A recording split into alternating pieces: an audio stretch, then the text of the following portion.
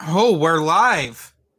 We Hello, are. welcome to the Legends Podcast. I'm your host, Jeremy, and with me today I have the infamous coin tosser, Dylan. Hello. Which, Dylan, you need to. I expect an apology right now for the listening audience. Well, you said it was going to be fine, and then it didn't. Apologize. And apologize for that bad toupee. When have I ever apologized for the Widow's Peak? Never. I can always hope, though. And we have Bryant with us, the Nerds Pub. Hey. One of my brothers in arms when we talk about Highlander on Matthew Wilson's. Okay, I've retired the Highlander coin jar. So well, this is a different show. Okay, so we can talk about Highlander if we want to. Except for I don't feel like it tonight. But and we have a new arrival, former coworker of mine, Ender, also known as the guy who always puts up with my nonsense Star Wars talk at work. Hi, yep, that's true. Until he didn't work there anymore. That's me. Until they got rid of me. They did. They did get rid of you. It was not. And also, my nice new tattoo that looks super gross right now. There for display. Very nice. Good shit. Good shit right here. All right. Hi, Rob D. So we do have one viewer. Excellent. It's our average from back when we did the Google Hangouts, Dylan. No, we would get like 3 or 4. Well, one of those was me to monitor comments. And one was to monitor comments. Well, streaming. And one was Darth. I forgot what Darth name we gave him. One was a certain someone we don't talk about on here because he won't talk about us because we're quote unquote small fry. Exactly. Speaking of small fry, there was a huge announcement. Oh yeah? That was a dig it. Yeah. Yeah, I followed. I was just wondering if we were going to go down that road. I mean, it's not like talking about a Darth Grosser who threatens to force choke people and talks about how good it is to read when you're angry at someone while looking like the fucking Unabomber. Indubitably. Dealt with over the years. Fucking weirdos. There's a lot of lore behind this podcast. There's so much lore, and we're only on episode 32. That's how frequent this show is. But let's talk about show topic. Let's talk about something else that took like almost a year to come out. Project Luminous dropped, also known as the High Republic. Mm-hmm. That's when the Jedi knew how to party in the High Republic. Yeah, I've seen a meme of one of the lightsaber, or one of like the covers of one of them, where all the lightsabers are replaced with blunts. There we go. This is a good time. Even Ender's seen this because she would have panic trying to get people on here because Brian told me no immediately. Instantly, I'm like, oh, Brian would be great on here. No, he hates us. Mainly, he hates you, Dylan, and your goddamn quarters. Yeah, I saw the announcement video the other day, and I immediately thought, I was like, Jeremy's gonna have so much to say about this. I actually, the announcement video, like the whole announcement fiasco itself. Well, let's get into the fiasco. So, like Project Luminous, because I remember we were at Chicago, and that's when Celebration of Chicago, and that's when they announced Project Luminous. That was in April of last year, and then we kind of got like Charles Soule was doing like a little bit of teasing on Twitter, but like that didn't really manifest anything. And then we were told, okay, 2020, it's going to happen. And then like 2020 turned into like February, or it was like late January. Then it got pushed back to February. then we were told the actual day. It was the 22nd, I believe. It was a Monday. It was going to be like Monday at like 7 p.m. Pacific. Oh, that was the 24th. Yeah, I think. Yeah, that was last Monday. Yeah, the 24th. And 7 p.m. Pacific rolled around, and well, if you've seen Matt Wilson, the Geeks Addict stream, you know how well that went. God. And what we did get eventually was the biggest push to try to get Expanded Universe fans to buy new material that I have ever seen from them. This is including when Dylan walked up to, I can't remember, who did you talk to at Celebration Anaheim who gave you a copy of Wards of the Sith? Oh, that was, ironically enough, our contact at Del Rey. Which I can't thank him enough for the care package he sent me like last year. That was really cool. But like things like that, like we've dealt with a lot of things where it's like, can we have more Legends? It's like, well, here's this new thing. And now here we have a story group led by the Twitter menace, Pablo Hidalgo. Although he's not even involved in this. I think Charles Soule is the head of this. I'm not sure. I think Pablo has something to do with this. Because Pablo wasn't on that panel in that video. It was all the authors. Well, Pablo was in their little montage video. Have you seen that? I haven't seen that. I just saw the video. I saw it. I was just saying I saw it a few days ago, but I couldn't remember who all was in it. I mean, I saw the authors, but like I didn't get to see who all. Yeah, I don't remember seeing Pablo, but he may have been there and I missed him. I mean, as the reveal itself, I think I told Jeremy and Matthew from Geeks Addict this. I just they kept teasing it in several media, like comics or books, and I was just like, and when they kept teasing it that much and they finally revealed that's what it was, the High Republic, I just was like, oh, that's kind of cool. I mean, a little anticlimactic, but kind of cool. But yeah, because it's like they're trying to do New Jedi Order and it gave me a Shadows of the Empire at like the same time. It gave me a Dawn of the Jedi vibe though, because we've been there, we've done that with like the Old Republic and stuff, where you have an older Star Wars story. Sorry, Windows is a lovely message. Where it's Star Wars, but it's Star Wars that you haven't seen before. That was Tales of the Jedi. That was Knights of the Old Republic. Like we've been there, we've done that. We did that. We went in the future with Legacy, like way in the future. And we went back way far back for Dawn of the Jedi. Mm-hmm. So with Higher Republic, honestly, it's an era that is not touched upon in the EU. It would have been something I would have liked in the EU with the holocron involved.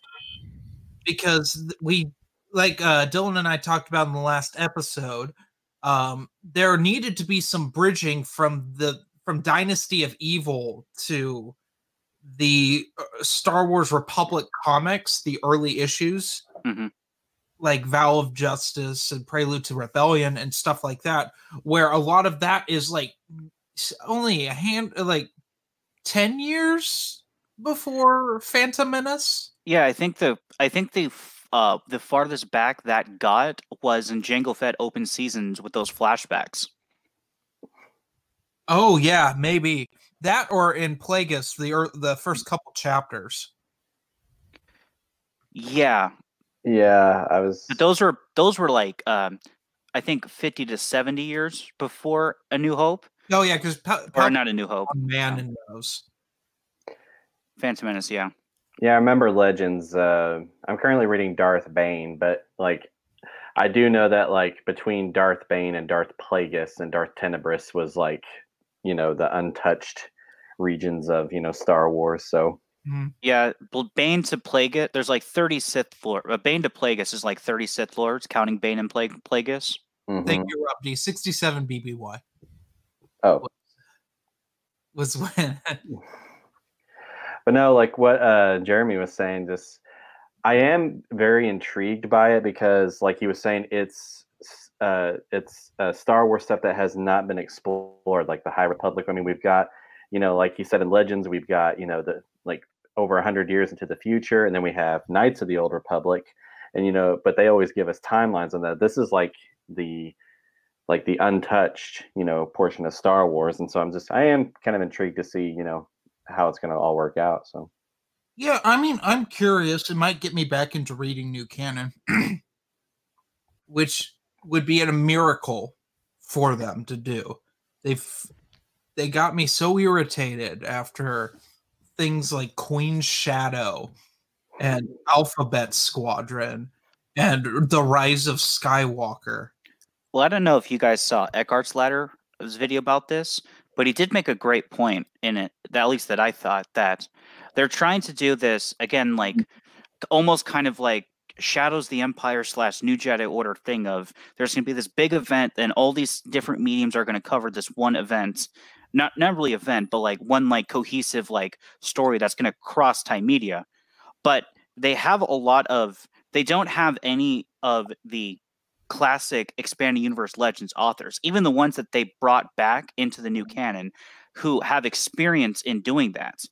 They're backing this almost completely off of all the new authors that they brought in since the canon switch, and he wasn't sure that the new authors would be able to do something like that because they just don't have the experience doing that. And at least so far, from what he said, what he's read in the new canon, he doesn't think that they're able to do it. Well, let's compare this to. I know it's not quite the same. Well, the thing I'm thinking of is New Jedi Order, obviously. Mm-hmm. Who came back for New Jedi Order? Stackpole? Stackpole, Alston, and Kathy Tyers were the three who came back. And Kevin J. Anderson. Kevin J. Anderson was not involved in New Jedi Order. I thought he had one book. No, he didn't. The only three Bantam authors that were brought into New Jedi Order were those three. Now, you could argue that Troy Denning had actually begun his career writing for Weston Games, so he was involved around the Bantam era in a lot of the Weston Games short stories and like adventure journals, so he did have some experience, and I think a few of the others involved as well, but none of them at that point had been novel writers, at least in Star Wars. So, thinking of new canon, who do we have who's championing this new era of new canon? And I can only think of Charles Soule, who's not written a novel for Star Wars at all, and Claudia Gray. Those. And, we also have Daniel Jose Holder, who wrote. Right, I forgot he's involved. Yeah, he wrote the Last Shot. Last Shot. Yeah. Cavan Scott as well. I've seen that name before. Yeah. Probably written either comics or the kids stuff. And the other one is Justina Ireland. No, ringing a bell, but I'm not up to date on the new canon. Yeah, I'm still trying to work my way through like everything. And the editor is Michael Siglin. I've got Wikipedia open right now. He was the editor for Zeb to the Rescue, Escape from Darth Vader, Use the Force, Rescue from Jabba's, all stuff from 2014 and 15, essentially. Okay. Alrighty. Well, I'm glad that they're not continuing the new like trilogy story. So I think if they did that, everyone would be done.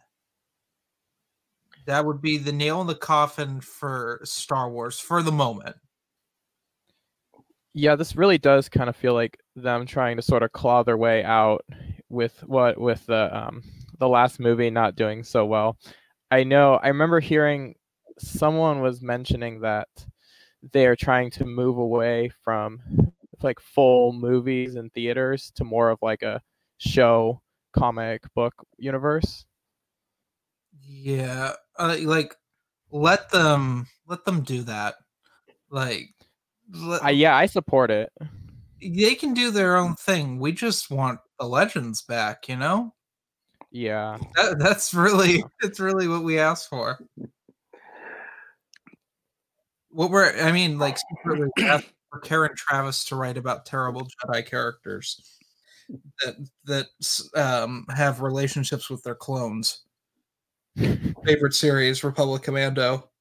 Kevin Scott wrote Dooku Jedi Lost. Oh, that's right. Oh, that's yeah. That audiobook that they released, I guess you could call the it. audio drama. Yeah, they released the novelization of it, but I only listened to the audio drama. So it's an okay audio drama. About half of it is well acted, the other half is terribly acted, but like it is fun. I didn't really care for the actor that played Count Dooku because he sounded like young Christopher Lee. He didn't even sound like young Christopher Lee to me. He just sounded like someone who couldn't do a Christopher Lee impersonation, so didn't try after a while. I mean, they should have gotten the guy who did him in the Clone Wars. Yeah. The series, not the movie. The movie is Christopher Lee, I actually found out the other day. It's one of the few movie actors that came back for that movie. Because Samuel L. Jackson's Mace Windu in it. Anthony Daniels is, of course, C-3PO, because that's the only character he's ever been, ever, in a movie that anyone cares about. And, oh, God. And Ian McDiarmid is Palpatine in that. It's been so long since I've seen that movie. It popped up after I watched the new episode of Clone Wars. It popped up, like, it auto-played the movie, and I'm like... thought it was another episode, and I'm sitting there, I'm like, I've seen this before, and I'm like, oh, it's that awful movie. I was gonna say there's a comment there, Jimbo Joe 1234. I kind of agree with him. He says it's time to leave the Skywalker saga and make more stories, and I kind of agree with that. I think that after the new trilogy, like I'd like to, just kind of see what else is out there in the world of Star Wars, whether it be canon or legends, So yeah, in the trailer, they talked about it being sort of a multimedia lore era, and I wonder if that's just gonna mean books and graphic novels, or if they might try for like a live action or animated TV series or shorts. Talking movies, that was the rumor at one point. But so far the only confirmed licensees are like the publishers, both in books and comics. I do know that the movies are supposed to come back in 2022, I think, but they have not confirmed what they are going to be about. After they put the final nail in the Marvel Studios coffin. A bunch of movies no one cares about, but people will go see because it's a Marvel character. I'm very cynical about these things. I don't know if you do this, Adam. Are you talking about the upcoming Marvel movies like Black Widow? Yeah. Yeah. Well, go ahead. Peter will defend these all day, by the way. You're all forewarned. No, I'm not interested in that movie. There's a weird wave of superhero movies that don't have an interesting or iconic antagonist recently. Like the Wonder Woman 1984. There's nothing. Like, who is she fighting? What's the... Let's think about who's the only villain that anyone kind of knows that's like Wonder Woman's nemesis. That's Ares. And she killed Ares at the end of the first movie. There's nothing you can do. Just give her some other random villain. I thought Cheetah was her. That's true. I think that's who the next villain is Cheetah. Well, I mean, in the MCU, they killed off Captain America's biggest enemy in the first movie, and then they just made up bullshit. Like no one cared. That was the problem with those Captain America sequels. Like, no, that was actually the problem. If you really want to analyze Marvel Studios' villain problem, it's bland. The only one they seemed to like was Loki, and I'm not quite sure why, except for what's his face, and the ladies love him. Tom Hiddleston. Yeah, that was 100% it. He sold tickets to movies. Yeah, he sold tickets to Thor movies. That's a miracle. Oh, the third one I like. Was actually a film. The other two aren't. The first two are sure what you call them. But they are awful. Like Thor and Thor: The Dark World, unbearable. Yeah, that's a really horrible film. I agree. I mean, like, honestly, name 5 villains that aren't Thanos or Spider-Man related villains that are in Marvel Studios movies. Yeah, and I mean, they have problems with that. I'm trying to think. Well, they brought in Iron Man's villain, the Mandarin, but that was just a horrible adaptation. Oh, that was 3, right? That was Iron Man 3. When they subverted your expectations when he wasn't actually the bad guy. Yeah. Remember in Iron Man 2, they found Mickey Rourke and he didn't look like a human being anymore, and they said he should be a villain. I had a roommate in college that only watched that film because he wanted to hear him say, "I want my bird," you know. The thing I love about Iron Man 2 is that's the reason Mickey Rourke was in Expendables, and in Expendables he's just drunk the whole time. And it is one of the greatest things I've ever seen. Let's address some of the comments here before we get too far ahead. Yes, I 100% agree. The IDW comics look really bad. Well, they're for little kids. Someone say my name? I'm sorry. What? Oh, I thought Dylan said my name. Sorry. Oh no, because yes, there are for little kids, but like, I kind of think it's weird that like they're bringing in IDW with this while at the same time in Marvel. And I know people have been very critical of the Marvel series, not only in Star Wars but in other things as well. I wonder if Disney's almost shopping now that the Marvel contract is, I believe it comes up in a couple years for comics. Oh, it might be, but the thing is, they will keep Marvel because they own Marvel. Mm-hmm. They own Marvel. I don't think they own Marvel Comics. They own Marvel. They own film Marvel studios. But I think like that's just if you own studios. That's where all the money is in Marvel. Are the comics not owned by Disney? I thought they were. I've been assuming they are, or it's Disney has a lot more control over Marvel. That's why it made so much sense when they had the cease and desist for Dark Horse. I think they do own the comics. Oh yeah, they do. They bought everything. Speaking of I was actually watching The Simpsons with my wife the other day, and this is an episode that was from the early 2000s, and it showed a Fox 25 logo, and then it showed a subtitle saying a subdivision of the Walt Disney Corporation. Like, they do predict the future. Yeah. My favorite is, you all are familiar with Columbia films? Yeah. I love how many times Columbia has been bought by a company. Like, it was a subsidy of Coca-Cola at one point. That's the thing in like the 80s. It was owned by Coca-Cola. It's currently owned by Sony, which I don't know how Sony has any money to own anything at this point. Yeah. The garbage they release. Yeah, I heard Stations must be selling really well. I was gonna say I heard over the Spider-Man MCU drama and everything, Disney offered to buy Spider-Man from Sony, and Sony was like, "You can have Spider-Man back for like $10 billion." I'm like, "What? No." That's the one thing they got. I don't think they understand that Marvel Studios like saved them from what they were doing with Amazing Spider-Man. I don't think they quite understand that. I was just like, I started losing interest at some point, and then like whenever the only thing that piqued my interest about that was like they're gonna now incorporate Tom Holland in the Sony like Venomverse. I'm like, how are they gonna do that? So now that's it, like, I don't know. Well, I mean, I quite like those. Oh, next question, yeah. I like the cover of Light of the Jedi, one thing, but that's only one thing. Yeah, that's a nice cover. It's interesting that they're going with such a different like aesthetic for it. Again, only being 200 years ago.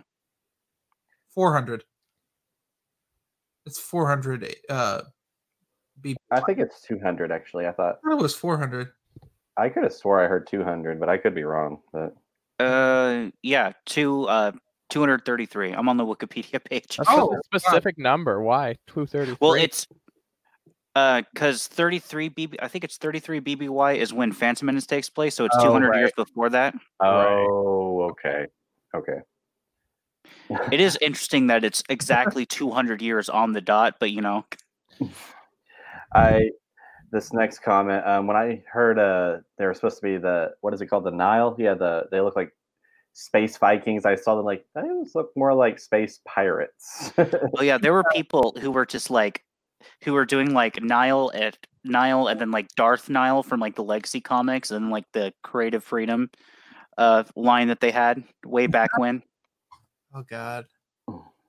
And yeah, we already answered that one.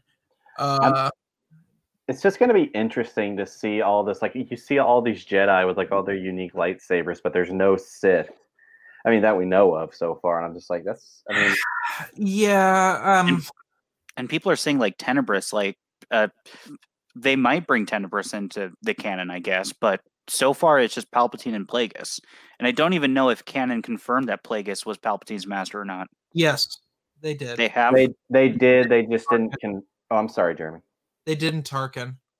Yeah, I think that they don't. They didn't. They no longer confirmed that he's the species of alien that he is. Like, all we know about him in canon is that he was Palpatine's master, and he died in his sleep. He was killed in his sleep. Yeah. So he's not a moon anymore. I mean, as far as I know, he still is. But I heard we know nothing about a canon Plagueis, so. I mean, I do remember seeing concept art somewhere for like ideas of Plagueis before they made him a moon. But like I said, all we know about Plagueis is that he existed in canon. But that was a George choice. That was a full on George. Oh, Plagueis, that was his choice. Yeah, that was one of his things. I did not know that. Yeah, because I think it was like James his interview with James Luceno, where he said he approached George about maybe making him like not a human, and George told him, "Yeah, he's a moon." Oh, immune. Next, we answered that one. We covered that one. Covered that one. Eternals. I am kind of, speaking of Plagueis, I am kind of sad that James Luceno is not in Project Luminous, because he actually wrote really good Star Wars stuff. Yeah. Oh yeah. He was such a good, like, and again, this was Eckhart's latter point in his video. He was such a good like connector of things. So it's in like when you're like, all right, this is our first chance to really get a multimedia project that's going to connect everything together, and you don't have the master of connecting things together on board. Yeah, I mean, like, him in New Jedi Order. Imagine New Jedi Order without the unifying force, Dylan. Mm-hmm. It wouldn't work, I don't think. You need to have Luceno in there for both the unifying force and was that Agents of Chaos? Yeah. I mean, Agents of Chaos was kind of early on enough that there wasn't really that much to tie together, but definitely with Unifying Force. And then definitely with Plagueis. Because the EU had this thing where like the publishers would be like, okay, for this set of years, we're going to fill in the gaps of this era. And then after that's done, we're going to move on to the next era. And every now and then they'd go back to a previously established era with like a new book. And most of the time when they did that, the new book wasn't that well received. Shadows of Mindor being a good example of that. Lockdown being a good example of that. But Plagueis was the exception.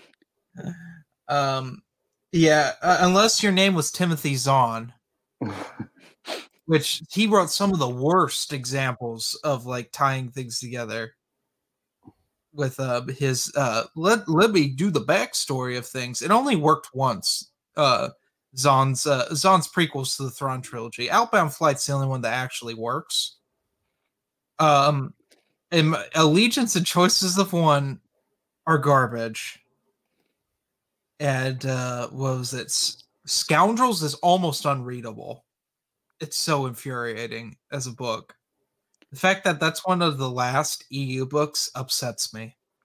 That's also timeline-wise the first appearance of Winter, I believe. Oh God, she is in that, isn't she? Next comment. Interested in seeing upcoming MCU movies, but I'm more interested in MCU Disney Plus stuff. I'm not even interested in that. The WandaVision is the only one I'm mildly interested in because I like that actress. Oh, what's her name? It's Mary-Kate and Ashley Olsen's sister. Yeah, like she made Scarlet Witch interesting, which I didn't think was humanly possible, unless it was House of M, the comic. Yeah. The only time I give it like crap about Scarlet Witch before that. Yeah. She was one of my favorite parts of the last few movies in the whole Marvel MCU arc. Mm-hmm. Well, her and Vision are that's a very interesting blending. Yeah. I like that direction. It's one of the things I like of current MCU. I used to think that Disney and Fox had a deal about the twins, Quicksilver and Scarlet Witch, because in a deleted scene in X-Men Days of Futures Past, you actually do see you get a reference to the Scarlet Witch, but you never see her. But they have Quicksilver, but we get Quicksilver in the MCU, and then he's killed off in one movie. Thing. I'm sorry, what? It was a weird ownership thing where they both ended up owning the rights to Quicksilver, but not Scarlet Witch. MCU owned Scarlet Witch. Mm-hmm. Dumbest thing, and that was when, if you all remember in the comics, because Matt and I both bitched about this. They decided that Quicksilver and Scarlet Witch weren't Magneto's kids. Yeah, I saw that. That irritated me to no end. It was so petty why they did it too. It was the same reason they canceled Fantastic Four. There was no Fantastic Four for a while because they didn't own it. Yeah, I saw what you were talking about. I think Scarlet Witch kind of put a curse on Magneto's bloodline, and then when they found out they weren't affected by, they're like, "Oh, well, this is interesting." It's like the worst episode of Maury ever. Like, Magneto, you are not the father. Yeah. All right. I want to see how Moon Knight turns out, seeing as he's just a bootleg Batman. He's a bootleg Batman that's literally insane, though. You can't. Moon Knight's one of my favorite Marvel characters. It can't be. Yeah, I'm looking forward to Moon Knight actually. I'm intrigued by it. Oh, I'm sorry, I didn't mean to interrupt you. No. I was just going to say I think it's interesting that they selected Moon Knight to make a show about. It was about time, is what I. Yeah.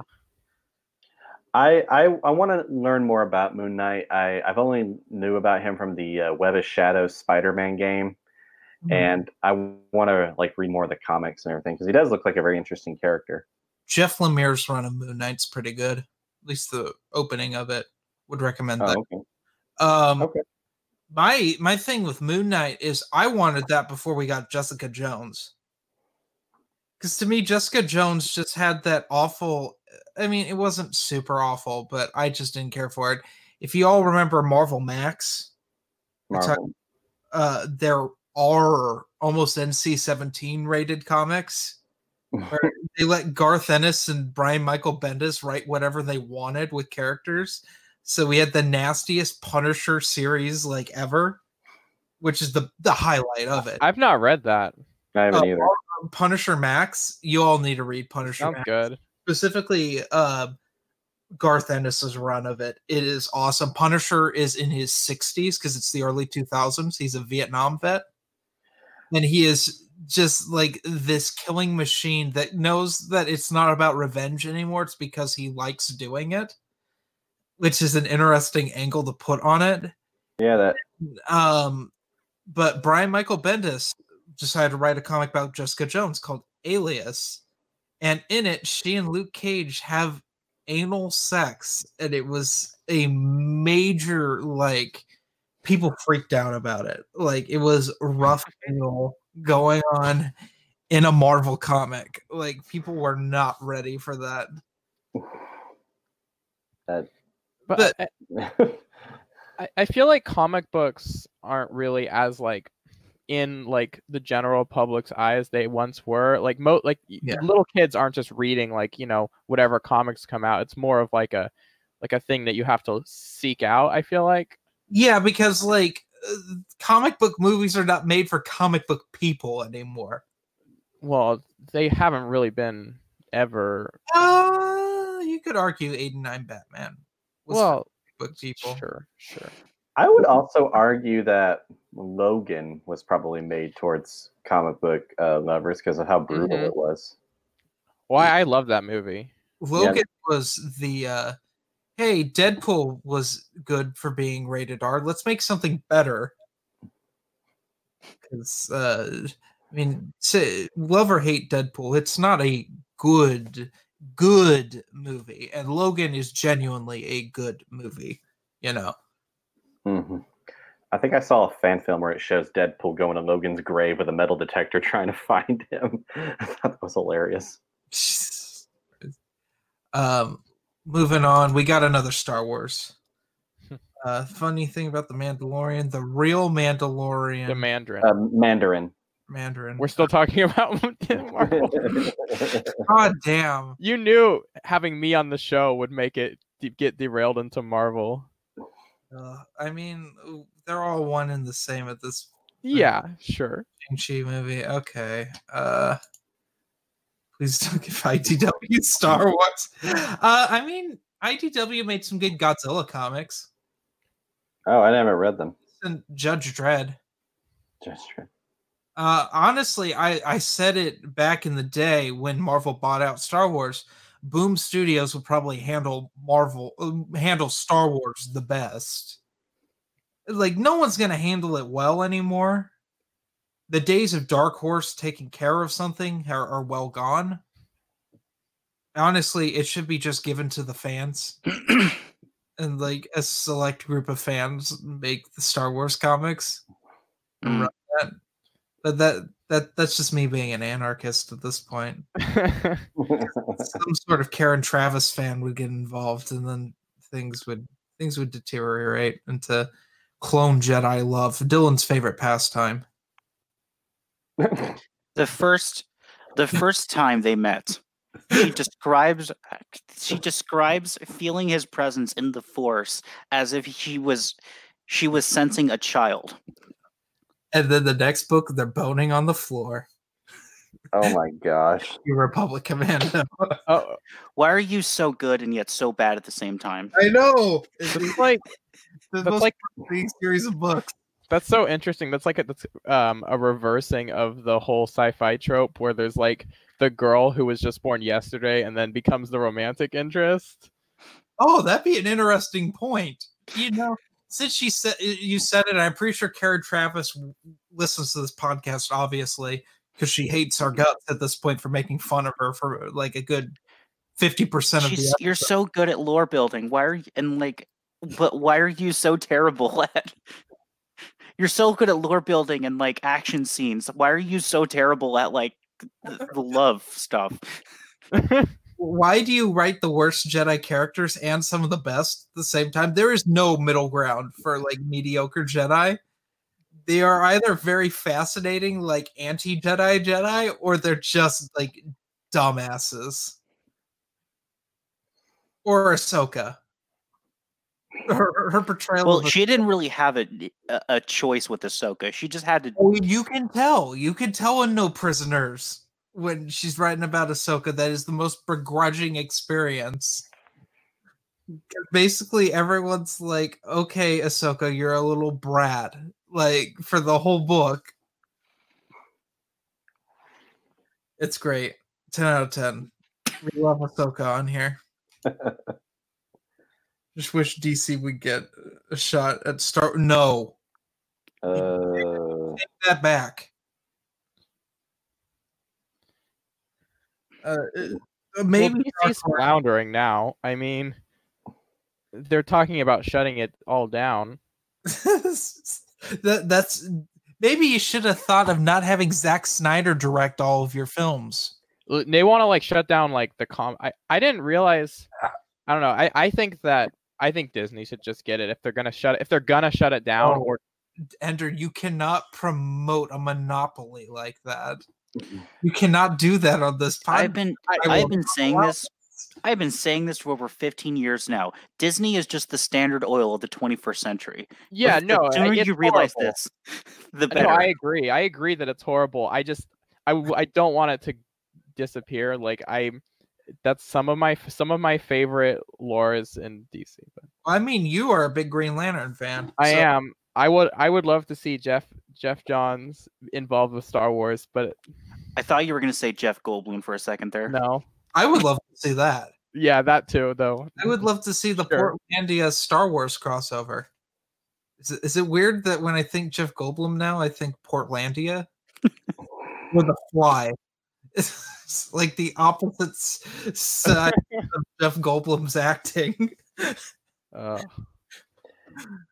Interestingly enough, I saw a meme out there whenever the whole Spider-Man drama was happening that just like Disney was Spider-Man, Sony doesn't want to sell Spider-Man to Disney.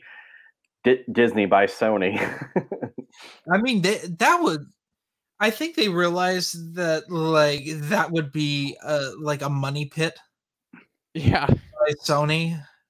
You don't want to. That would be one. That'd be like if the United States annexed. Insert random Central American country that we disrupted their economy and their way of life in the 80s, and they're still recovering from. Like, it's a bad idea.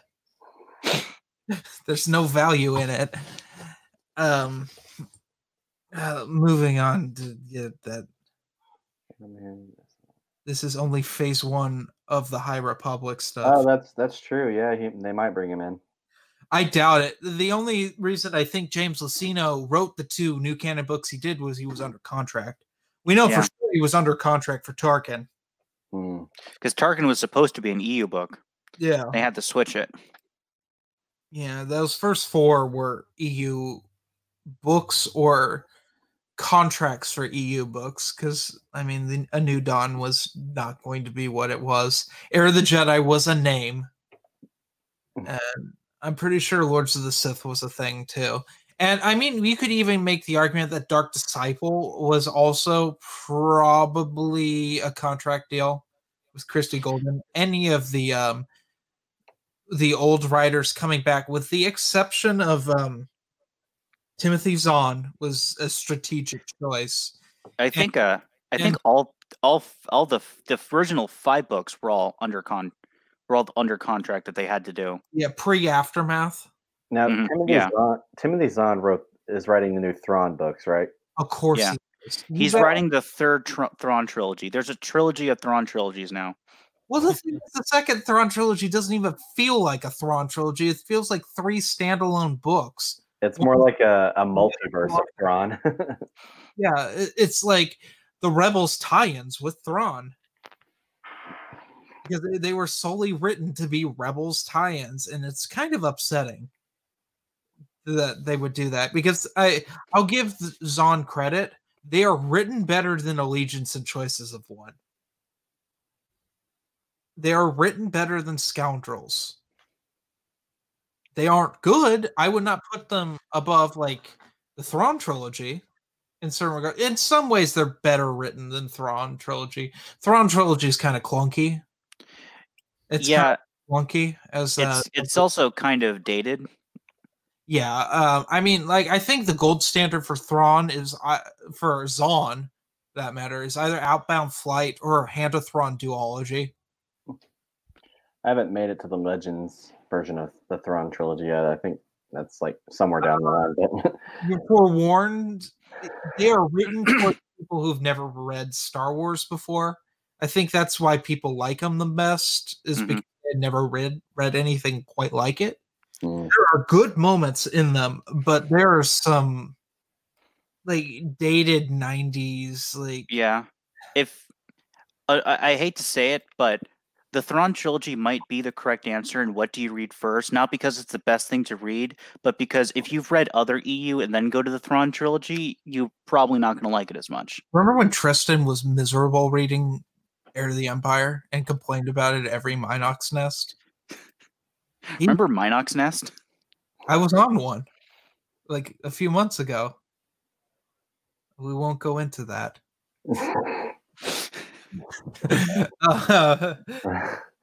I feel like this should be subtitled. The less said about this, the better. It was fine. It just. We have a lot of Voldemorts on this podcast. It wasn't Minox Nest 19 and 19 and a half. Known as I will never get public office because I was associated with those. And there's a good chunk of that got edited out. oh, the bad memories. So Project Luminous. Yeah. Fuck Project Luminous. Basically.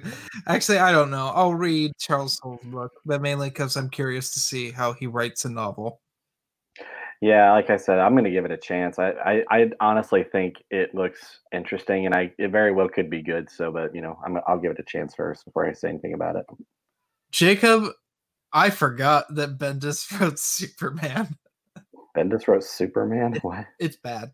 Which Superman did he write? It was a comic run. I don't remember.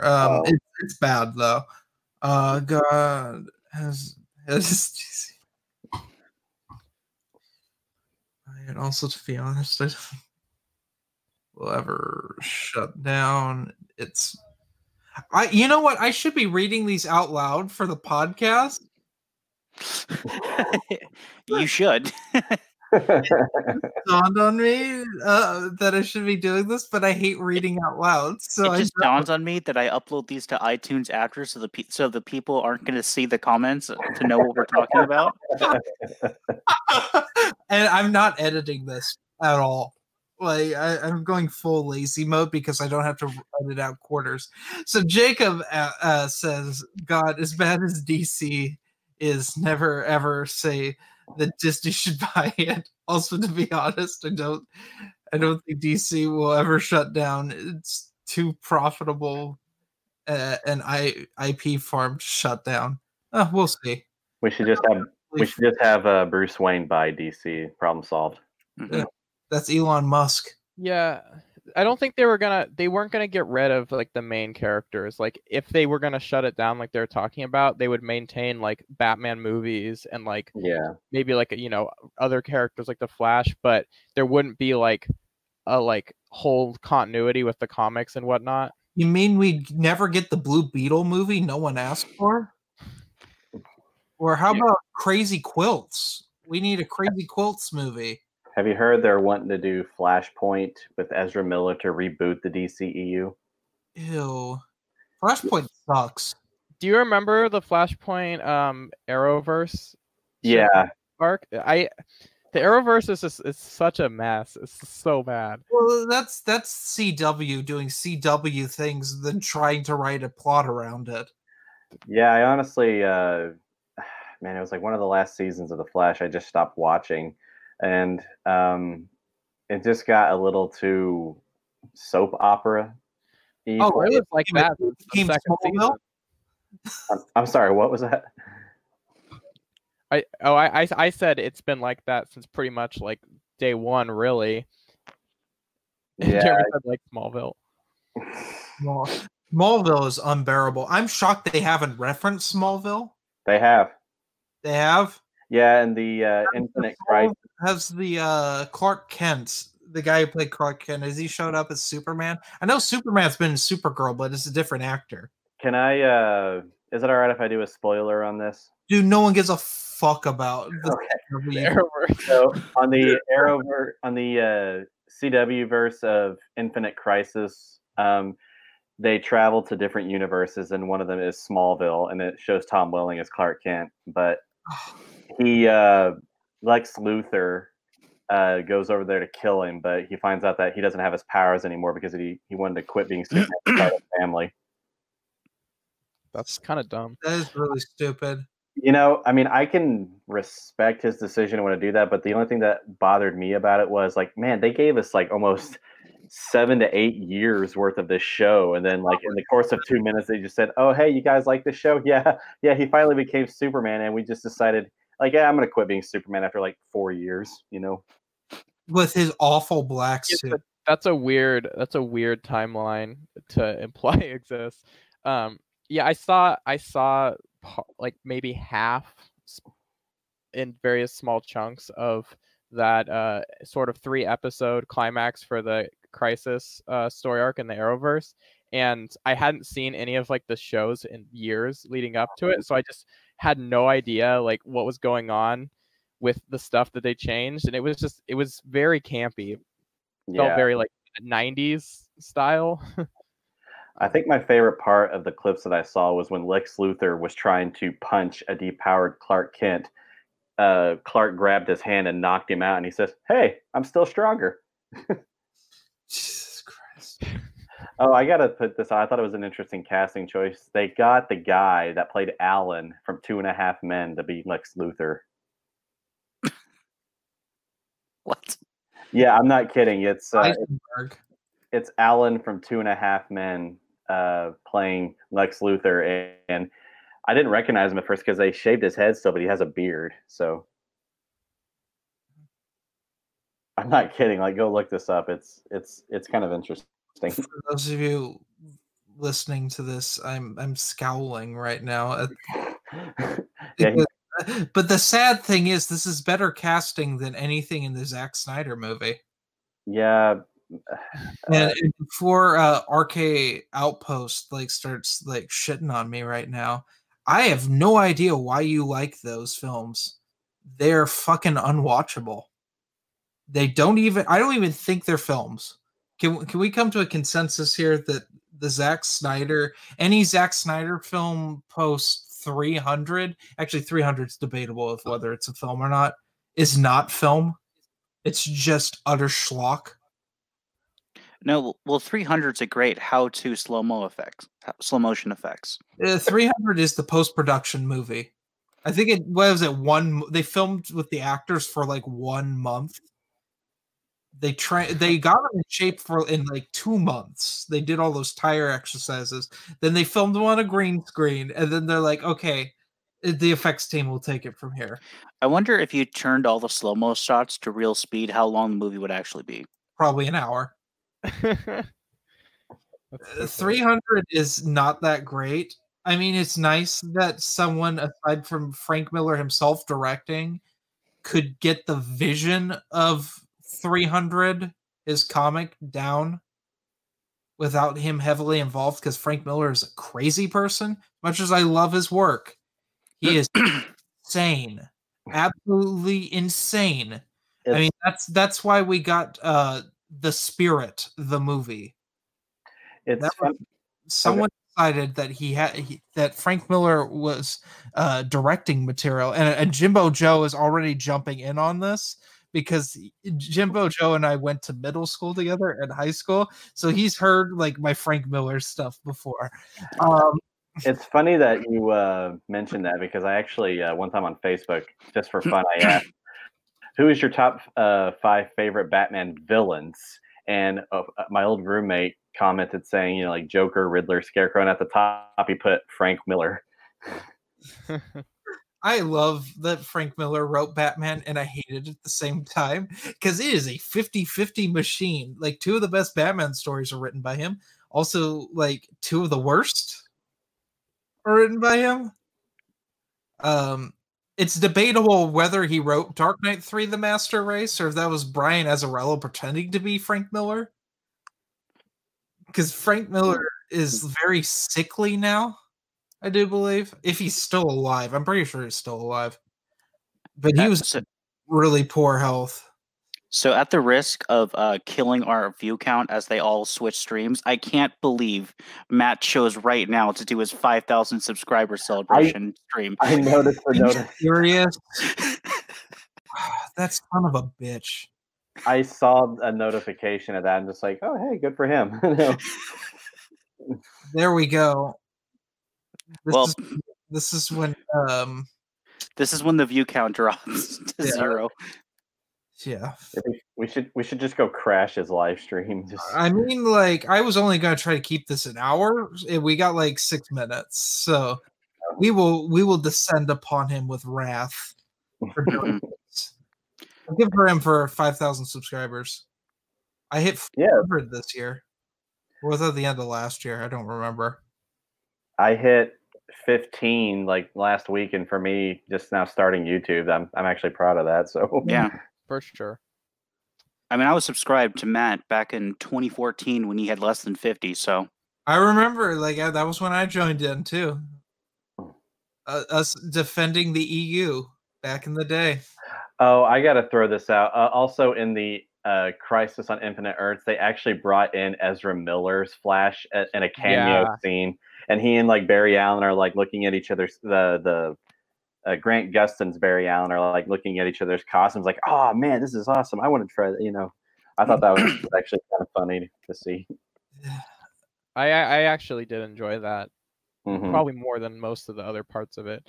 Right. I mean, because to me, I'm just like, oh hey, they can do maybe they can add more crossovers like that and bring back more viewers or something. You know, it would be a great Marvel thing to do. What? Mainly Sony. Edge of Spider-Verse, like a sort of thing. I know they did it animated, but like Sam Raimi directs. We get all three guys who are Peter Parker as Spider-Man. Like a live action. Oh. Yeah. Get Emma Stone to be Spider-Gwen. Actually, isn't she like Phantom Spider is what they're calling her now? Ghost Spider. Wait, Ghost Spider? Ghost? It's not Spider-Gwen? No, it's wait, why? I hate that. They got renumbered for like the 5th time. I have no idea. Been a character for 5 years. It's the dumbest thing.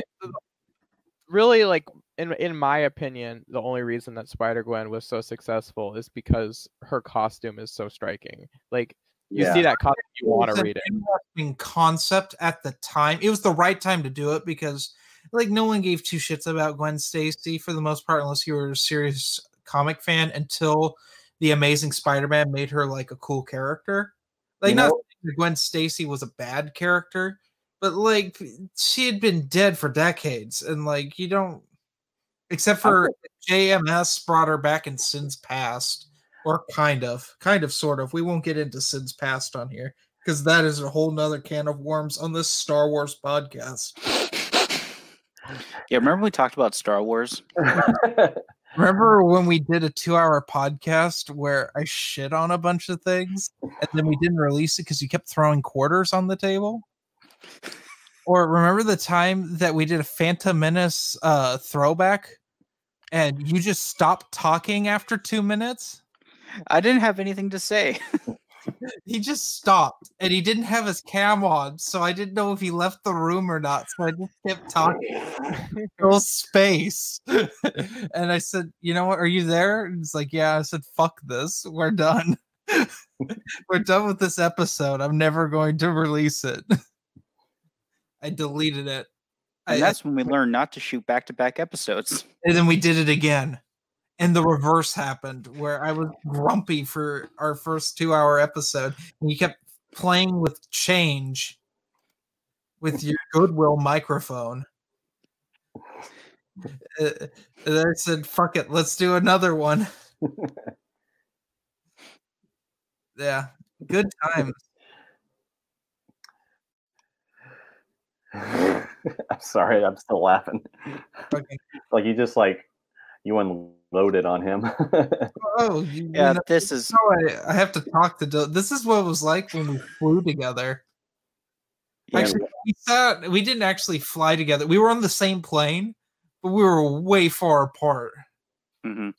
On there, like Dylan was close to the front, and I was at the very back of the plane. Somehow I see this going you're way in the back, yelling like, "Hey, do you remember when we were making that podcast and you kept counting quarters on the table?" That was Dylan. That was episode 19. We filmed at Matt's house with Matt. Yeah, and we did a live stream. And you have your weird ass computer that is in that weird keyboard format you like to type in. It's the superior keyboard. Don't you start with that. Because it's faster. Wait, what format is it? Faster. I use a Dvorak keyboard. Oh. Because he's a fucking hipster. No, because the keys are arrayed in a place that the ones you hit the most are either on the home row or the top row, and are the closest to your index finger. In the standard keyboard, I hit the keys just fine. The standard keyboard was invented to slow you down so you don't jam the typewriter. You know what? Sometimes it's good to type slowly. I mean, I don't know. Maybe it does slow you down. I've definitely read about like the different formats, but in my experience, I can't even type like as fast as people get to on traditional keyboards, so I'm not worried about it.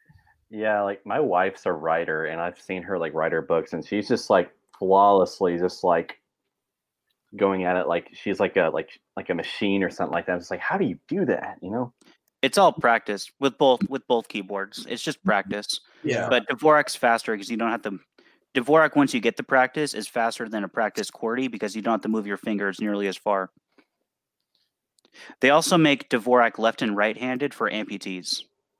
Oh. Or there's specialized Dvorak keyboards for left and right-handed for amputees who can only have one hand to type with. You would know that, John Sadler. You would definitely know that. I'm just saying that Dylan isn't who he says he is. And you're trying to mislead these poor people that are in this chat. I'm already seeing people who are in our chat on Matt's chat now. I know. They all left. They all fucking left. They said, fuck this. Dylan's not throwing quarters around with his Goodwill mic. Like they're done. They're done. They're done with us. I don't even want to talk about Project Luminous anymore. I was done with it 10 minutes in. I don't want to, dude. I quit. I quit the Legends podcast. That's what I'm saying. It's Ender's podcast now. It's just going to become a Green Lantern Jeff Johns podcast, and it'll just be me talking about that episode after episode. Yeah, no. Do we want to get into what we're reading? I literally have nothing else to talk about. Like I said, I'm on book 2 of Darth Bane trilogy. So, how far are you into Rule of 2? Well, I'm on the audio, so I think I'm on about like, oh geez. Here, let me just get my phone and I'll just. How old is Zana? Kid, yeah.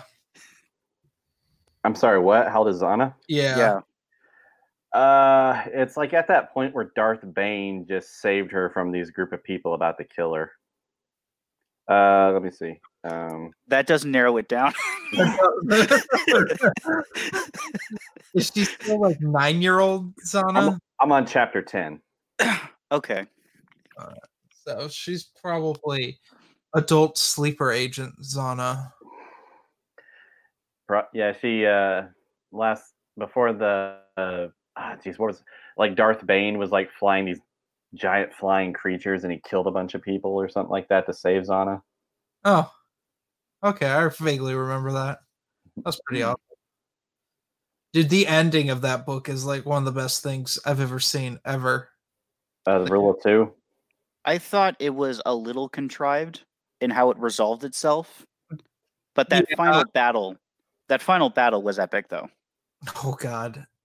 In Dynasty of Evil, it's also pretty awesome too. But I can't spoil that for you. You need to witness that, and then look at the art in the Essential Reader's Companion that goes with Rule of 2. There's a really cool painting in there. Oh, I didn't know. Well, like I said, I only have the audiobook, so I'll have to. No, not in the Pablo Hidalgo's Essential Reader's Companion. Oh, okay. Never mind. Okay. Well, yeah, okay. Ender doesn't read Star Wars ever. I'm still reading. It's been a very long time. Ender, why did you interrupt Dylan? You said But why did you do name. it? No, I didn't say your name. I did it's say on your the name. screen. My real name's on the screen. I know. I mean, we could pitch my idea when we were at work one day, and I was bored, and I decided I wanted to remake Ender's Game, and just have Ender star as a small child by doing like Dwarf on Golf, where he's just on his knees and he like attach shoes to his knees, and I would just be Harrison Ford's character, looking like I need a nap. Oh my! Probably a week after we've been working together, one of the first things that you said to me was, "You need to star in my Highlander fan film I'm making." I was like, who's making a Highlander fan film in 2018? That was me, because I realized someone told me you competed fencing. Oh yeah, I did. And I was like, oh, I want to have a sword fight with this guy on camera, and we'll make it into a Highlander fan film. I forgot all about that. I wrote probably sleeping when it happened. No, Dylan, this was not the Gen Con trip that I was very drunk for most of and don't remember chunks of it. Oh yeah, you told me and Steve about that once.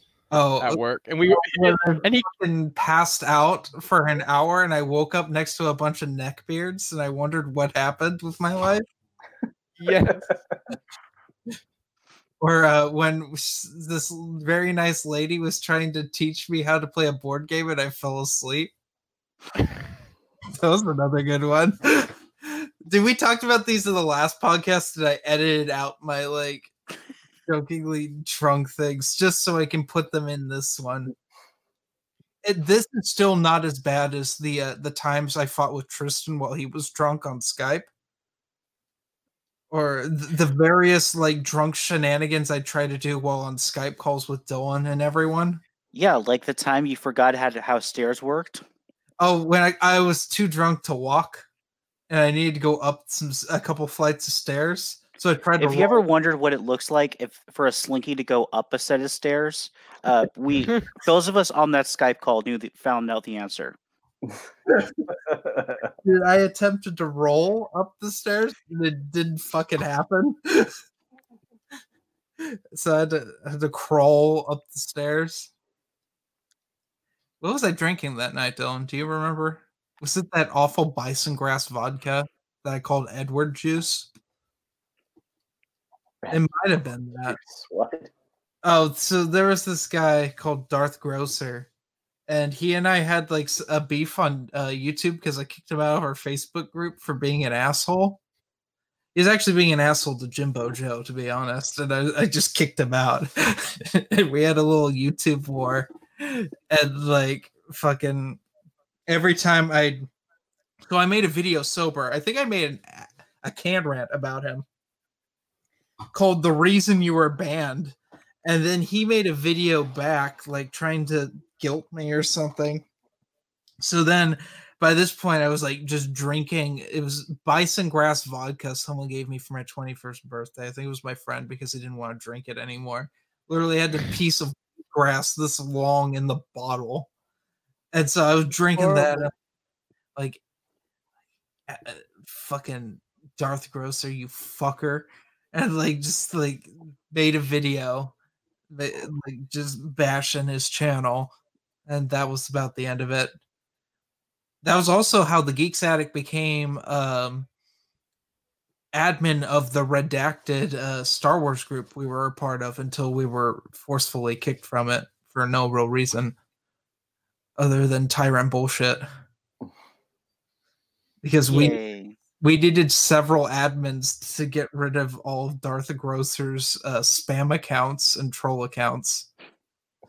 He had at least 8 of them in there initially. And then we removed a ton more. It was a nightmare back in the day. He was a good soldier in the beginning of the EU movement, but I think in hindsight he caused more trouble than he helped. Because the Swag 77 thing, I don't think would have nearly been as bad as if he hadn't been involved in that. Him and other members of another podcast that we used to be on. But yeah. Dylan, what are you reading? I'm still reading the third Coruscant Nights book.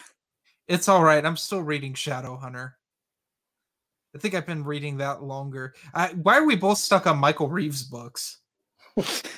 You're on the good Michael Reeves book, though. I am, but I just keep getting too much homework. I read like five different books for homework every weekend. I've not had time to read. Yeah, and honestly, the same. It upsets me that none of his books have unabridged audiobooks. They don't? None of them do. Not even The Last Jedi, the newest one? The Last Jedi, I don't think even has an audiobook. Yeah. Oh, the Legends one. No, it doesn't. I looked for it. No, it doesn't. And I don't think any of Coruscant Nights does either. I think MedStar does and Shadowhunter. I wonder if they did that with Last Jedi because they're about to release the episode 8, The Last Jedi. No, there was this short era where before Penguin Random House got the rights to Star Wars, they had another company, and there's just like a year where they didn't have audiobooks. Because Choices of One, that's a Zahn book, doesn't have an audiobook at all. Oh, okay. You'd think if anyone would get an audiobook, it'd be Timothy Zahn. So, yeah. There's this whole era of Star Wars EU where they're all just abridged audiobooks. And it went for a really long time, and it upsets me greatly. Yep. Yeah, part of the Han Solo, the whole Han Solo trilogy is all abridged. Abridged. Most of Bantam's abridged. All of New Jedi Order is abridged. All of Legacy of the Force is abridged. Most of the Clone Wars books are abridged. The novelizations aren't abridged, even though they came out during that time. Yeah, and neither is the Thrawn trilogy. Well, the Thrawn trilogy, they went back and they did for the 20th anniversary. That's why those and the Hand of Thrawn duology are unabridged. Oh yeah, because Survivor's Quest is abridged, and so is Outbound Flight. That's right. But Scoundrels is unabridged. And so is Allegiance unabridged? I don't remember. This doesn't matter. It's not a good book. I could bring up Audible and find out. This is what we need right now. Yeah. I mean, I read the first issue of the Kylo Ren comic. I heard that was actually not too bad. It's okay. It's got good art. It's kind of weird. It's hard for me to care at this point because they were like, we're going to have a Knights of Ren movie. And it's like, no, you're not, bitch. So far... Everything new canon is unabridged. It's the new canon's got going for it. Let's see. Here we go. Here's a Legends book, Darth Maul Knockdown, unabridged. So, well, that was one of the last ones. It would be. Outcast, unabridged. Yeah, all of the Jedi is unabridged. All of Fate of the Jedi from about 2009 onward, they're all unabridged. Yeah, because the Clone Wars movie novelization is abridged, but the Clone Wars TV show tie-in books are unabridged. The Kevin J. Anderson books, the Jedi Search, that's abridged. Mm-hmm. Yeah, the Jedi Academy books. I just remembered I was going to go into something before we got into the show with you. Because Adam was like, I don't like that the Clone Wars messed with the timeline, the show. But I don't think you fully understand how bad the timeline shifts if you take Clone Wars as 100% truth. Mm-hmm. You don't know until you read Clone Wars Wild Space by Karen Miller. When you find out that Anakin, who was knighted about halfway through the Clone War, was suddenly knighted 3 months into the Clone War instead of a year and a half to 2 years in. And that suddenly half of the Clone War happened in 3 months, which is physically impossible. There's a great video by Captain Fordo on YouTube that goes over because just the timeline itself of how that shift over essentially erases more than half of the Clone Wars multimedia projects. Because all that all those stories need to either happen in 2 months or they didn't happen at all. I mean, like things like Jabim, which is referenced in the Clone Wars novelization of the film, and like things. Karen Travis still references things from the other Clone Wars material because she was writing beforehand, but Karen Miller doesn't. Karen Miller's thing is like Obi-Wan and Bail went to Sagula, and Obi-Wan got poisoned by the dark side, and Bail had to protect him. That was what Wild Space was about. That sounds like enough material for a short story, right? Mm-hmm. Not like a 300-page novel. Oh my gosh! And then there was a Stealth and Gambit, where the conflict was Obi-Wan wants to know what happened to Anakin on Tatooine, but he doesn't want to say. And Anakin wants to know what happened on Obi-Wan on the Sith planet, but he doesn't want to say. And you have this conflict, and it's like, okay, so I guess they're going to trade information, and that's how they're going to get over it. But then, like, they just don't. No. The thing is, like, and I know why, but still, why do you set that conflict up if you know you can't pay it off? What kills me, Stealth and Siege, is that why does it have to be Anakin and Obi-Wan involved in Stealth and Siege? Why couldn't it be other Jedi? Why does it have to be Anakin and Obi-Wan are sent behind enemy lines to stop Locke? They were all 10,000 other Jedi were busy, I guess. I was about to say they're the Jedi Dream Team, I guess. The only thing worth like mentioning positive for Stealth and Siege is it's the best Ahsoka storyline, because when Ahsoka's when she's involved, because she's not very involved in it, but her stuff is pretty awesome. Right. It's just so happens that her stuff also involves Obi-Wan's love interest number 26. You know, you were asking about like how come Anakin and Obi-Wan were always on these missions. I kind of see like Fred from Scooby-Doo, like assigning like, okay, Shaggy and Scooby, you take over here. Anakin and Obi-Wan, you take that mission over there. Or something like that. It is the most asinine thing. Like what kills me with those is that like we have the third Obi-Wan love interest is introduced. I don't even call her a love interest. That was his side ass. They have no chemistry other than they are sexually attracted to each other and occasionally sleep with each other. Who is dying of shellfish poisoning. Space shellfish. Unironically, yeah.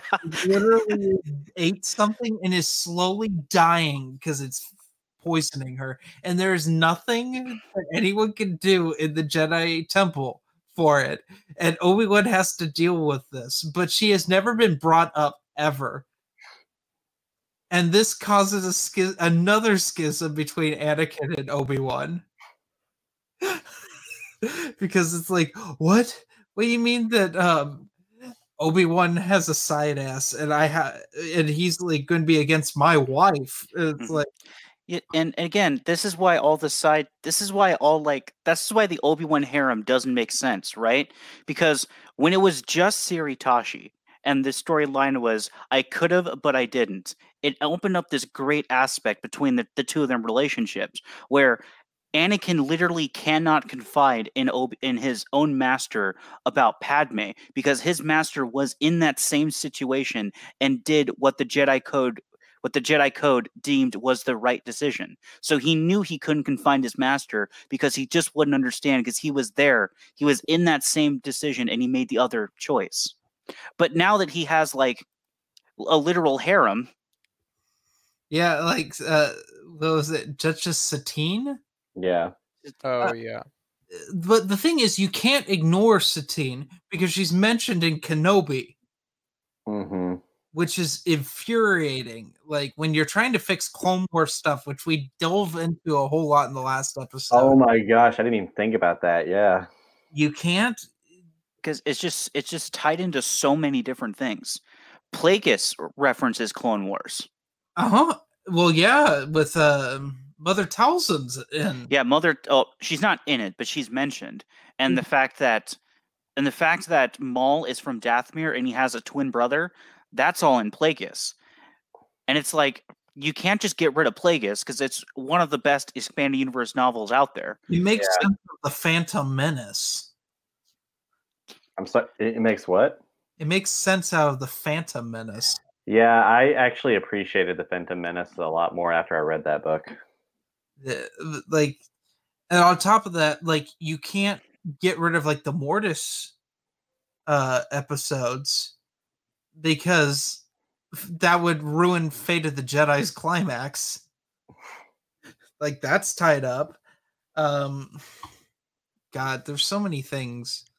Although the Nautilin's blinking is Dylan's favorite thing about the Clone Wars. It's not the Nautilus, it's just Kit Fisto. They don't have eyelids. How did he blink? That's true. Because they're aquatic. They don't possess eyelids. They don't have them. How did he blink? How did Kit Fisto survive Geonosis without eyelids? They have like a membrane or something. That would suck still. How, I mean, without eyelids, how does he even like? Well, snakes don't have eyelids. That's true. That's true. Now, is he supposed to be like an aquatic type alien, or like an amphibian type alien? Yes.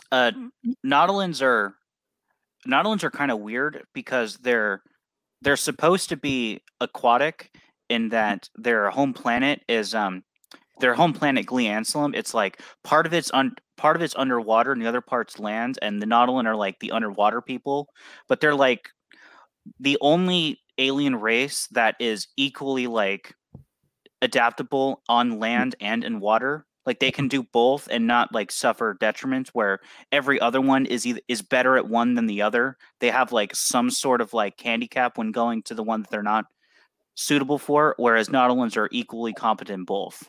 I was about to say, because if he was more amphibian, kind of like a frog, then how would he be able to survive on Geonosis, though, with the sun temperatures like drying up his skin?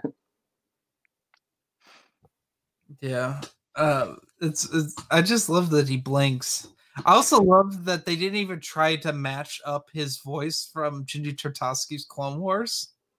Yeah, he had the who voiced him? Do you remember? In which? In the Clone Wars, he had a Coruscanti accent, which just makes sense because, you know, in my opinion, most Jedi from that age should have a Coruscanti accent because they were literally taken from their families as children and grew up on Coruscant. Yeah, it would make sense.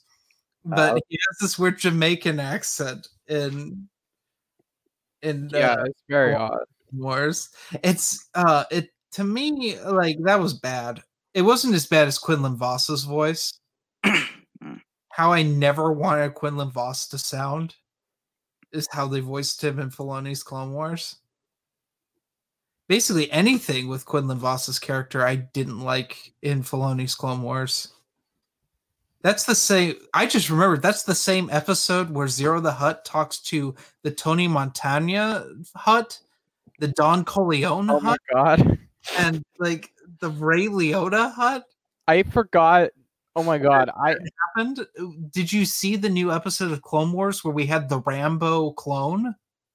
Yeah, no, it's Wait, okay, so can I talk about this whole Bad Batch situation with the clones? I know they were purposely messed with to be a Bad Batch, but they're named after 99, which was the defective clone, right?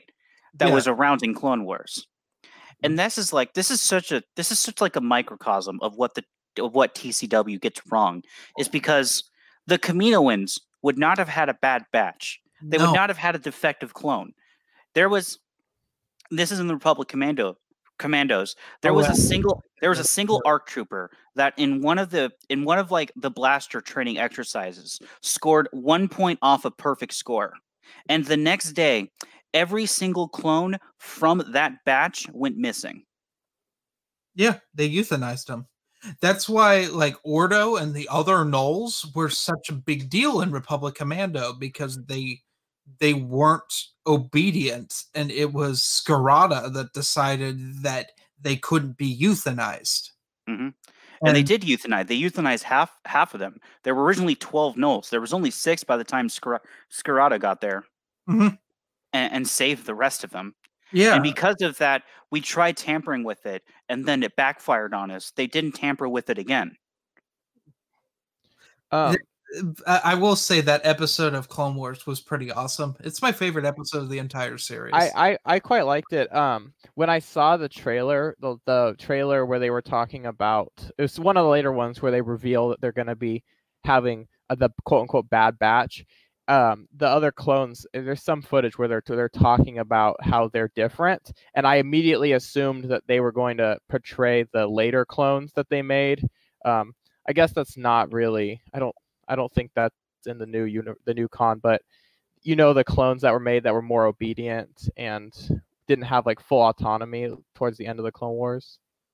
Yeah, the Rebel Commando novels do hint the fact that they were using other cloning. They were using non-communal sources for clones, and they were growing them out in like a year for the 501st. For the 501st and other in other units as well, but the 501st was one of them.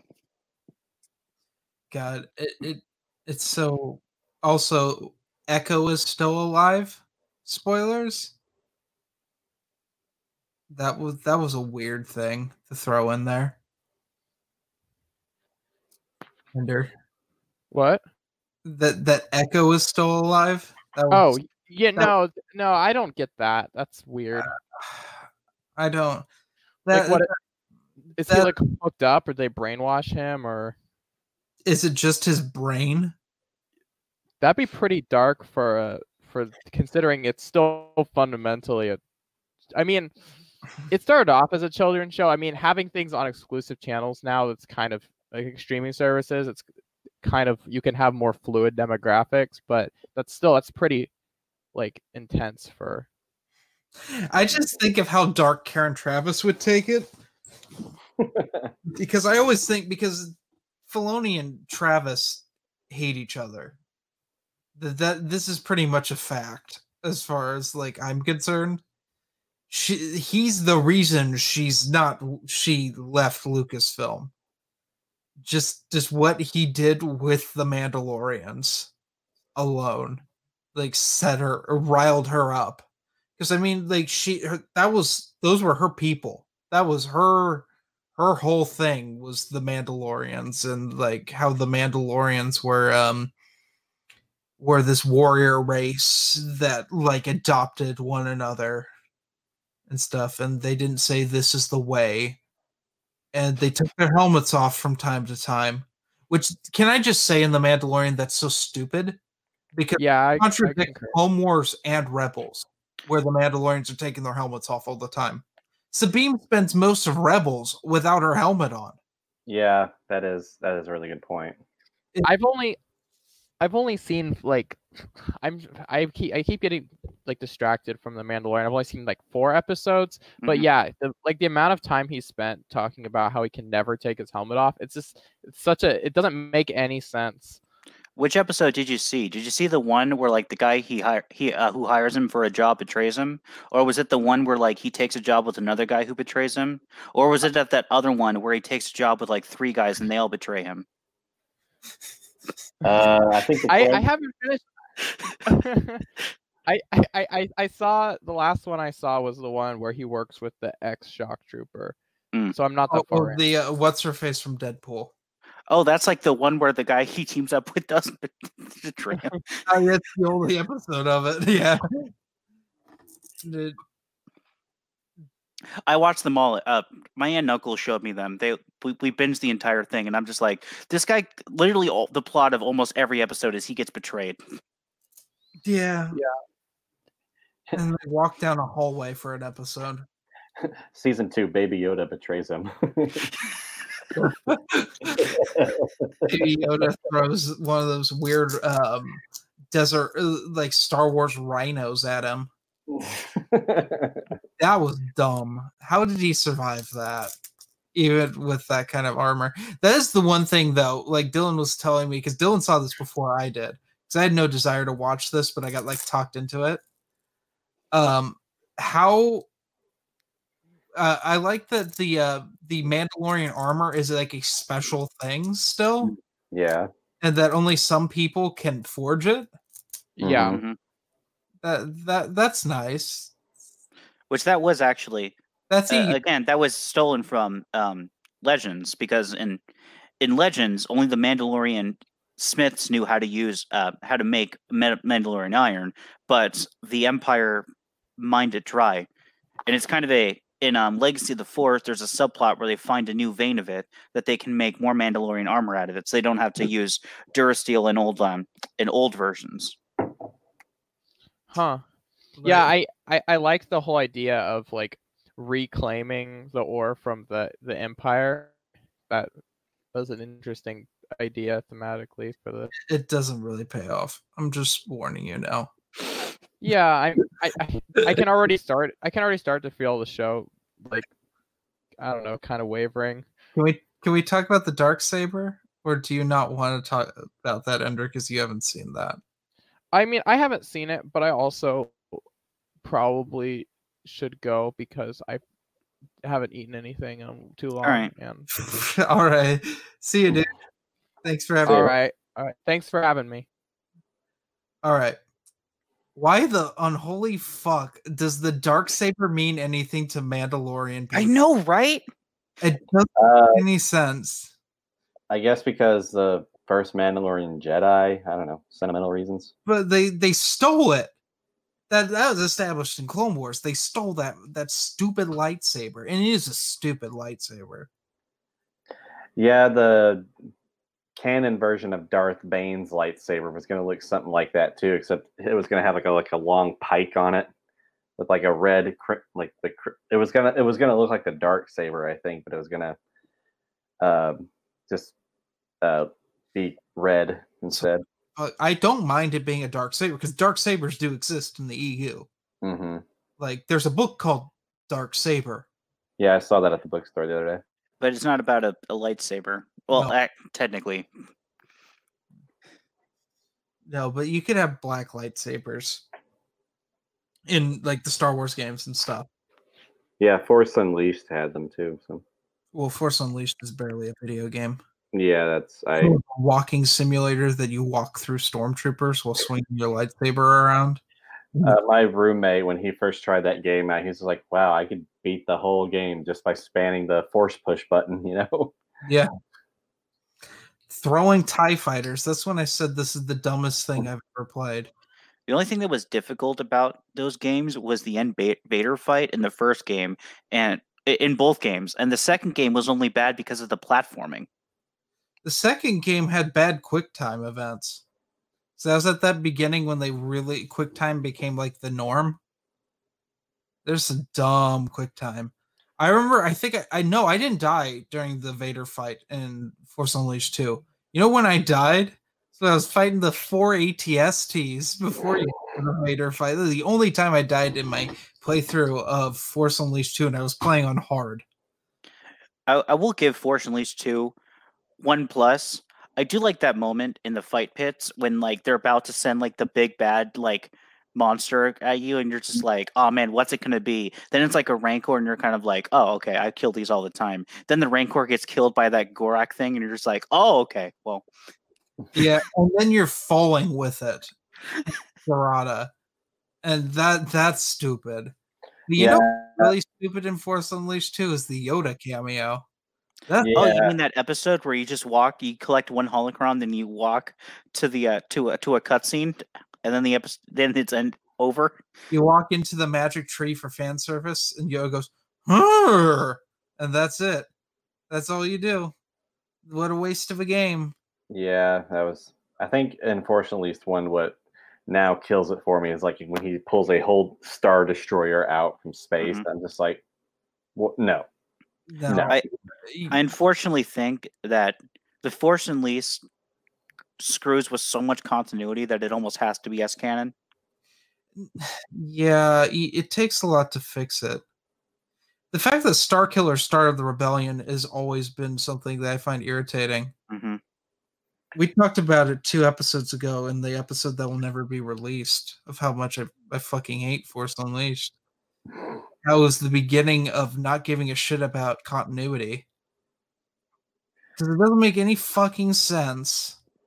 And like, in order to have Force Unleashed 3, you have to literally make sure everyone that's a main character in the Force Unleashed that is solely made for the Force Unleashed dies.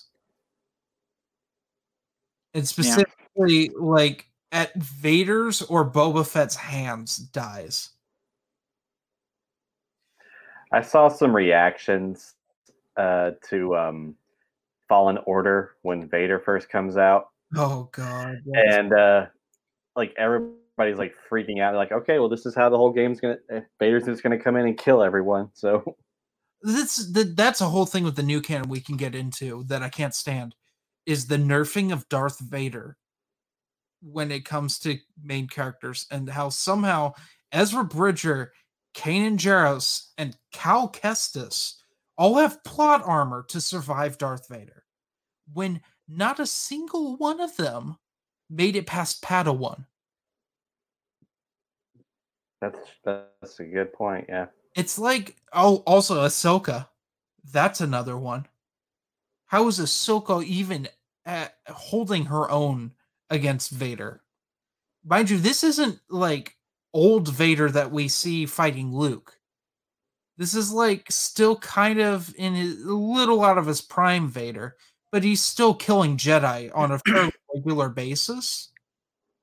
So like he's still like aware and like doing this shit, like fighting the light side on a regular basis. And it's still like these people can hold their own. It doesn't make any sense. Quite frankly, I thought everyone should have died at the end of Rebels, but unfortunately, we got to have the dumbest ending to a TV show ever. Mm-hmm. To be fair, we don't know what happens to any of them, so they could be. Well, isn't there droid in Rogue One? Yeah, well, I mean, like Hera's a main character in the Alphabet Squadron books. Oh, I haven't read that. Oh yeah. She's the only good part of Alphabet Squadron. Is when I don't mind Hera being there.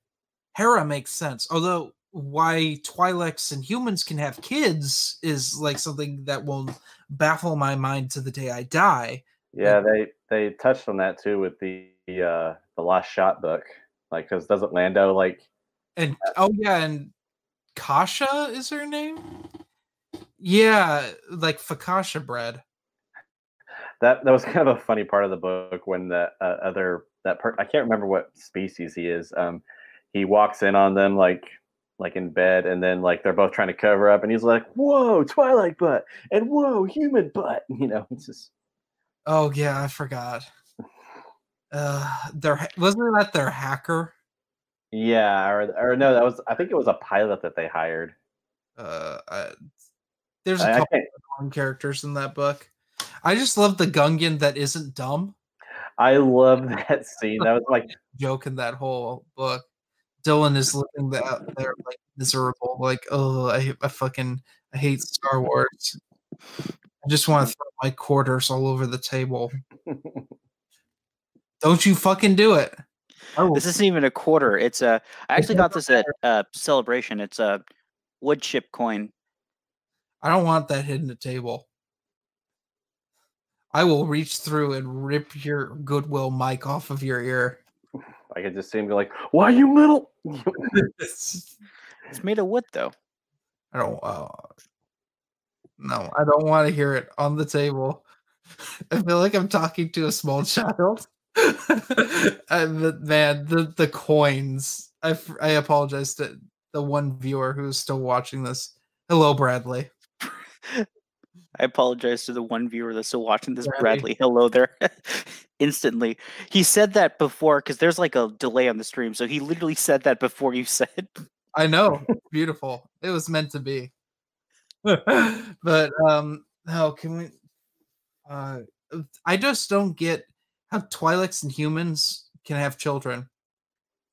And especially Hera and Kanan. I don't know when they got it on to create that monster. Yeah, I have no idea. Like they've like kissed like what once, and then he got engulfed in a fire with this terrible haircut. And he's blind. Yeah, well, he sees with the Force. He's like Neo. He suddenly. You mean he's like Ram Koda? Yeah.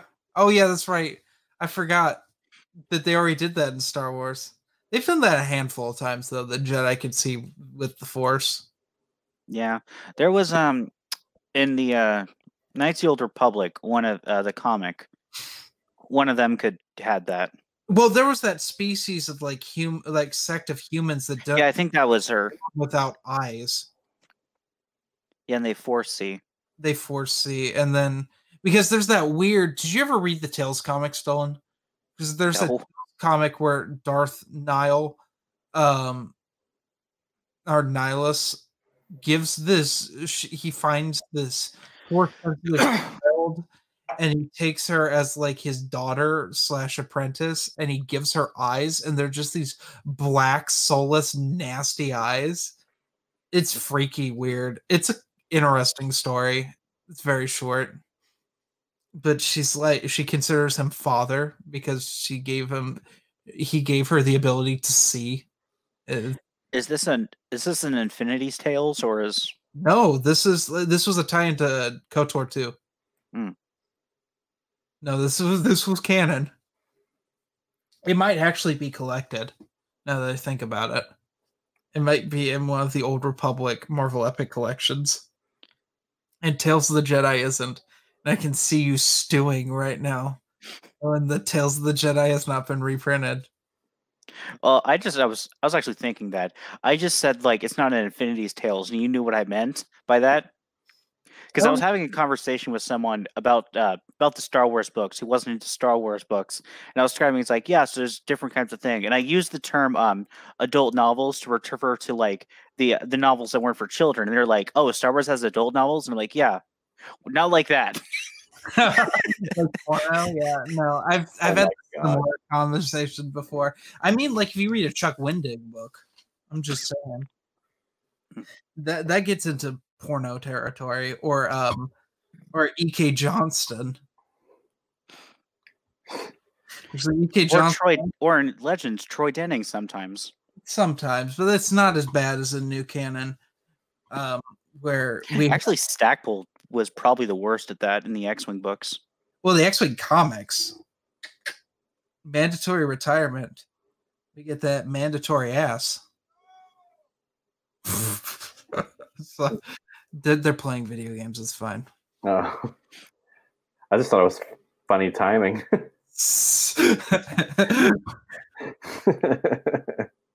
You know, so I had an argument with Matt the other day, Dylan, about who was trying to seduce Ben in Legacy of the Force. It was Tahiri. That's what I said, and he said it wasn't. Because that's like the creepiest thing in the EU that I can think of. Yeah, because Tahiri is like in her 30s and Ben's like 15, 14, 15. I get to see you guys now going to his live stream and be like, hey, congrats on 5,000 subscribers. It was Tahiri, by the way. He wouldn't know. Because the scene was, because Tahiri was Jason Kaitis's like second apprentice, kind of. Yeah. And I forget what it was about, but they were trying to get the information to where Luke pretty much hid like the entire Jedi Order after the attack on the Proximate Yavin. And he went, and Jason and Ben, who was captured, wouldn't tell him. So Tahiri starts trying to seduce him to get the information out of him. And then, like, he doesn't. He's like, oh, well, I guess I'll just torture you and kill your friend then. Oh. Yeah. That Kaitis is Ben's cousin, by the way. Oh, yeah. Jason Solo, yeah. Yeah. Also, Ben was training under him at the beginning of the series? Yeah, because Jason was Ben's master. I actually don't know if Ben got knighted ever, because that happened. I do know that Ben kind of took a break from the Jedi at one point. I remember reading that, but that was Jason. I thought it was Ben. He wanted to. No, Jason after New Jedi Order, Jason like went on a sabbatical basically for like 8 years, and then came back right in time for the Dark Nest Crisis. Ben, after the events of Legacy of the Force, this isn't really that much of a spoiler because it happens like the first book, but Luke gets blamed for Jason's fall. So you're saying Fate of the Jedi. You said Fate of the Jedi, yeah. So Dala, who is chief of state at this point, which who did that? Dala is always up to no good. And no. She had a really good showing at the end of the Second Galactic Civil War. I'll say that. I guess. But yeah, Dala blames Luke, and Luke is kind of like, yeah, okay, sure. And then Luke exiles himself, though it's really like at Dala's. It's kind of like a mutual thing, but Dala basically exiles him, and Ben's like, I'll go with you. Oh. Yeah, and it's like the awesome part of that series. One of them. Yeah. And then the Jedi Order is left in the hands of Kenneth Hamner, and boy does he not do a good job. Yeah. You know what would have been a great idea if Luke left the Jedi Order in the hands of Kip? He tried that because that basically anytime Luke leaves the order in charge of anyone else, it goes to terrible. Because there was a point in the Dark Nest Crisis where he had to go, and he left it in charge of I don't know if it was Korn or Kip, but it was one of them, and they started like a literal like almost civil war over the Jedi, over the Jedi Order that Luke had to come back and stop. Kip, I remember Kip literally at one point throws Korn into a bulkhead with the Force because he was so upset with him. Nice. I just love that certain characters just get forgotten and then show up briefly in Fate of the Jedi. It's a handful. Well, there is a little bit of a continuity error that there's a continuity error or something forgot, because there's two Jedi, Streen and Karina T, who are both a part of Luke's first class at the Jedi Praxium at Yavin during the Jedi Academy trilogy, and it's stated that after the death of Mara, that they both went to Dathomir to establish a temple there to like train the Dathomiri in the Force and like recruit from there. Then Fate of the Jedi happens, and one of the things is that Luke can't go to a planet that has a Jedi establishment or found a Jedi establishment anywhere. But at one point in the book, they're forced to go to Dathomir, and it's not explained of why does he go to Dathomir when like supposedly Streen and Karina T are there making their own like off like not even a splinter, but like a subsidiary Jedi temple. But that's okay. But they don't even show up. That is weird. I don't know. It's yeah. I mean, you have those occasionally. You know, Dylan. You know what you should have read? Scourge. That was one you skipped, right? In New Republic. Yeah, it wasn't Bantam. Yeah, basically Dylan skipped 4 books, because there's a Zahn book you skipped then too. You skipped I skipped Scourge, Survival's Quest, Shadows of Mindor, and Shadowing Ghost. Yeah, because they were all Del Rey editions later. Shadowing Ghost is a nothing book. Luke Skywalker and the Door is just a bad book. Oh, really? I actually bought that book. I was going to read it. People love it because they like Matthew Stover. Matthew Stover. Yeah, he doesn't like Matthew. Anytime he says a book about Matthew Stover is bad, just take it with that he doesn't like Matthew Stover. Before I like Revenge of the Sith, I decided in my last read through that I do like that book. It's fine. It's not great, but it is great. It's kind of pretentious, is why I don't like it so much. This is the end of an era. It's like, fuck, I know it is. You don't have to fucking say it. Or, this is Anakin right now. Like, okay, that's nice. I like the intro. I like the intro bit of like the kids that were watching the invasion on like. Yeah, no, that's fine. It's when and like talking from the perspective of the people that was fascinating. What wasn't fascinating was when they said, "This is Anakin right now," like 6 times in the book. Like I needed one at the beginning because I realized that this was the gimmick he was going to do for all of the characters. And I liked at the end where this is Anakin forever, and it's like him in the Vader suit in absolute misery for the rest of his life. Because this is what he's brought himself to. Like, that fit. But I mean, like, 2 of the best chapters ever written about prequel characters are in Revenge of the Sith. The Count Dooku chapter. Mm-hmm. And when Mace Windu finds out that Sidious is Palpatine, and his love of the Republic and his anger that they have been betrayed, and they've been betrayed by Palpatine specifically, and what they must do in order to stop it. And the plan that goes into place for in case shit goes wrong by leaving Shakti at the temple. Mm-hmm. Which was a mistake. They should have brought Shakti and left Kit Fisto at the temple. Yeah, things would have gone better with Kit Fisto. But I mean, like, to be fair, Shakti got wrecked by Grievous. Yeah, I remember that deleted scene. Well, I mean, no, that's not canon. Well, in Shinji Totoski's Clone Wars. Oh yeah, I'm talking. Well, they explain that because he says you're tired because she spent that whole time fighting all the Mandi guards, then had to run all the way to the bunker and to the bullet train, and it was completely like. I'm not blaming her for that. She was absolutely fatigued. He would get the jump on her. I mean, he killed who? What was it? He killed council members.